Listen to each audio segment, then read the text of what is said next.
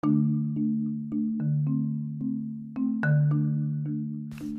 up, folks? Welcome to another edition of Matt Sporthouse. I am your host, Matthew Anderson. It was a huge weekend in college football, so we're going to go ahead and jump right into it. But we're going to go ahead and start with the local team. The University of South Carolina lost to the Appalachian State Mountaineers with the final score of 20-15 at home on senior night. Appalachian State defense came in super confident. Their offense played very conservative and relied on their defense, as a matter of fact. The Appalachian State quarterback, Zach Thomas, threw 15 passes and completed 9 of them for 105 yards. That generally doesn't even beat a Sun Belt team, nevertheless an SEC program, but in this case it did. Their running back, Evans, he didn't even rush for 100 yards. Their leading receiver, Corey Sutton, had 3 catches for 38 yards, and so that tells you everything you need to know. They didn't have a 100-yard receiver. The quarterback barely threw for 100 yards, and the running back didn't. So that was a conservative offense. Meanwhile, for the South Carolina run game, it was bad as an understatement. The leading rusher was the backup quarterback, Dakereon Joyner, who had 3 carries for 14 yards. Rico Dowdle, who was the starting running back, had 14 carries for 9 yards. And Fenwick, the guy who had 100 yards last week, had 4 carries for 9 yards. It seemed as if with every run, the linebackers for App State met the Carolina running back in the hole or behind the line of scrimmage. It's kind of embarrassing for an SEC offensive line not to be able to knock back a Sun Belt defensive line, no matter how athletic they are. It's like you should just kind of be able to overpower them. Most O-linemen, like units, take pride in being able to open the holes for their running back, especially when the guys on the defensive line could get an offer probably from USC. But that clearly did not happen this week, and I don't know what's going on. I'm sure that offensive line coach is probably like, forget the schemes and stuff. Let's get back to the basics of what it means to be an offensive lineman, because like some things have to change. One thing Muschamp mentioned in his press conference early this week was, and I kind of took it as an understatement, was how the App State team, and I think specifically defense, is full of a lot of upperclassmen, just had a lot of experience in total, and it kind of showed throughout this game. When they ran through that tunnel pregame, you could tell they expected to win, and they were celebrating, I think, early in the fourth quarter, definitely towards like 6 minutes left in the fourth quarter, even when USC still had a chance, and that almost cost them that didn't almost cost them the game, but with them celebrating, I think they really took the foot off the gas, and they almost lost this game.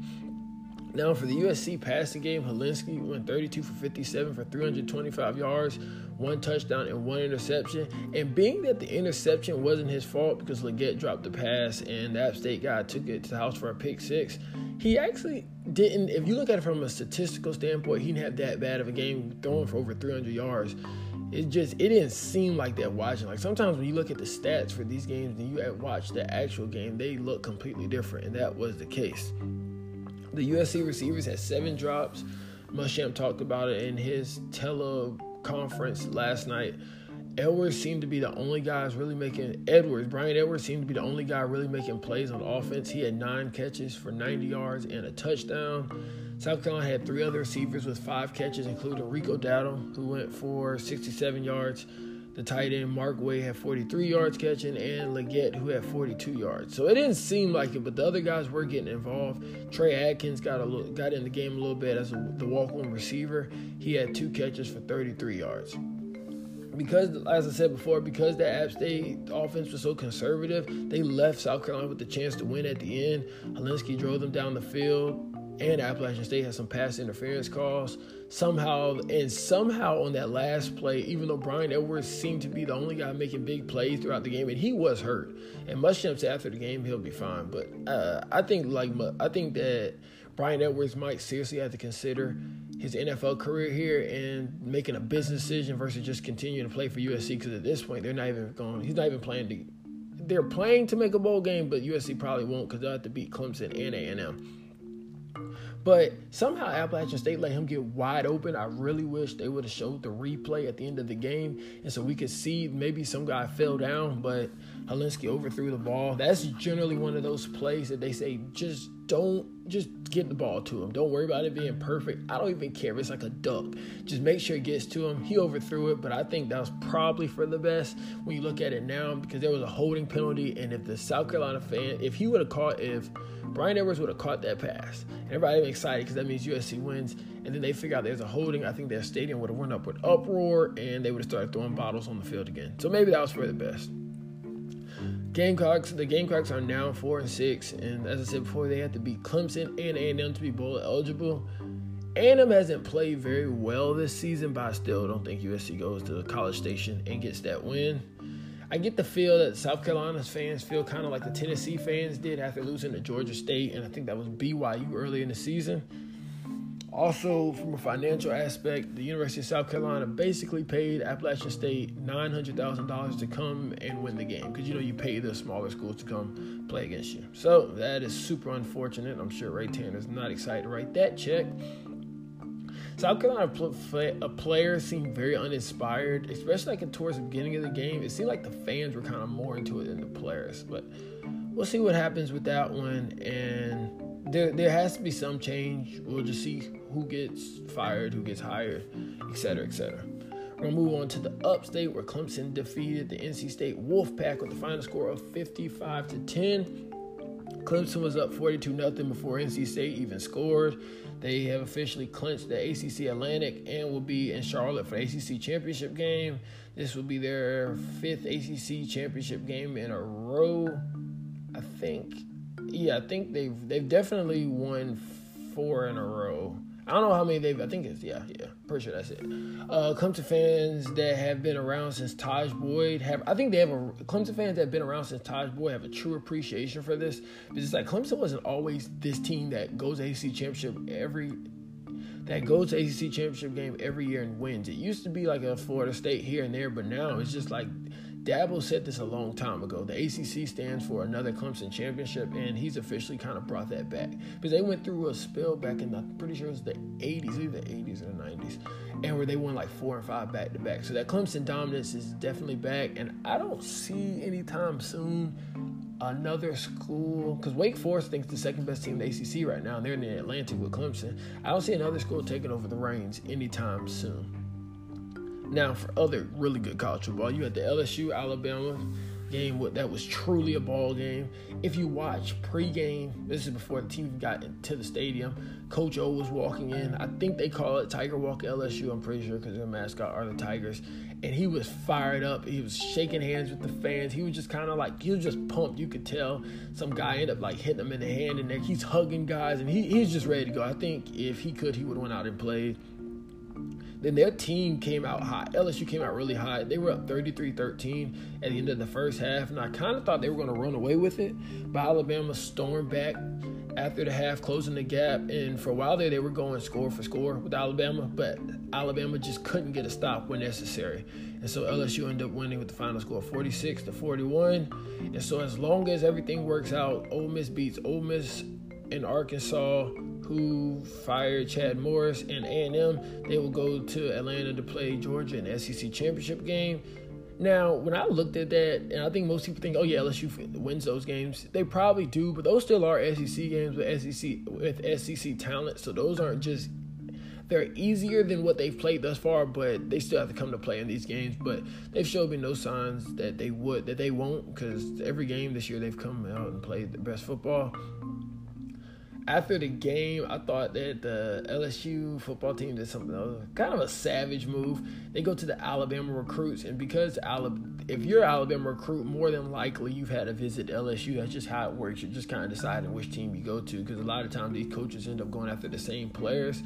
But anyway, they went over to the Alabama recruit section and just kind of gave them a recruiting pitch for those guys to come to LSU. And I thought that was a savage move. You don't see that too often. But that LSU team, there's a different swagger about them. Even the social media staff got the swagger. It just is what it is. Joe Burrow, their quarterback, just about wrapped up the Heisman, going 31 for 39 for 393 yards and 3 touchdowns. He plays best when the bright lights are on, and yet again, bright lights were on. He was on. They went to Bryant-Denny and they got the win. Tua, on the other hand, did not have a bad game, especially after just having surgery 2 or 3 weeks ago. He went 21 for 40 for 418 yards and 4 touchdowns. So not a bad day at all. He just didn't get the win. I'm pretty sure that part of LSU's game plan was to flush him out the pocket and therefore making him uncomfortable. They did a really good job. Now, obviously, they scored a lot of points. So the defense didn't play excellent. But if their goal was to get him out of the pocket, they definitely were able to do that. And all that matters at the end of the day is getting the win anyway.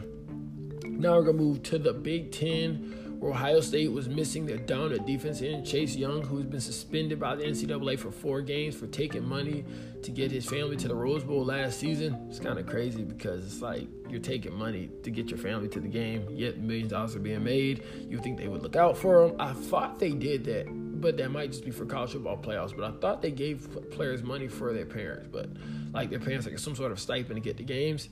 But luckily, he paid back the money nonetheless, and so most think that will be reduced. His suspension will be reduced by the NCAA to 2 to 3 games. They're going to wait for a ruling later on this week, and they need him anyway. They wanted the final score of 73-13. Staying in the Big Ten, where there were 2 undefeated teams playing. You had Minnesota playing Penn State. It's kind of weird to say Minnesota undefeated. That just doesn't sound right. But anyway, Minnesota beat Penn State with the final score of 31-26. Now the polls have to put some respect on Minnesota golfers' names. They came out fired and definitely showed why they're undefeated thus far. Their quarterback, Tanner Morgan, went 18 for 20 for 229 yards and 3 touchdowns. That's an almost perfect day for him. He's completed 90% of his passes. The toughest game now is on the 30th, where they will face 15th ranked Wisconsin. If they can get the win, they'll play Ohio State in the Big Ten Championship for a chance to go to a college football playoff. The Big Ten Championship, I'm pretty sure, is in Indianapolis. This would be huge for their program.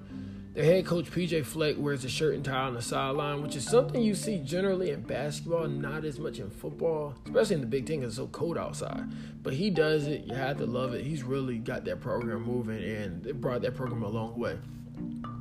We're going to move to the Big 12, where Baylor barely remained undefeated, beating TCU with the final score of 29-23 in overtime.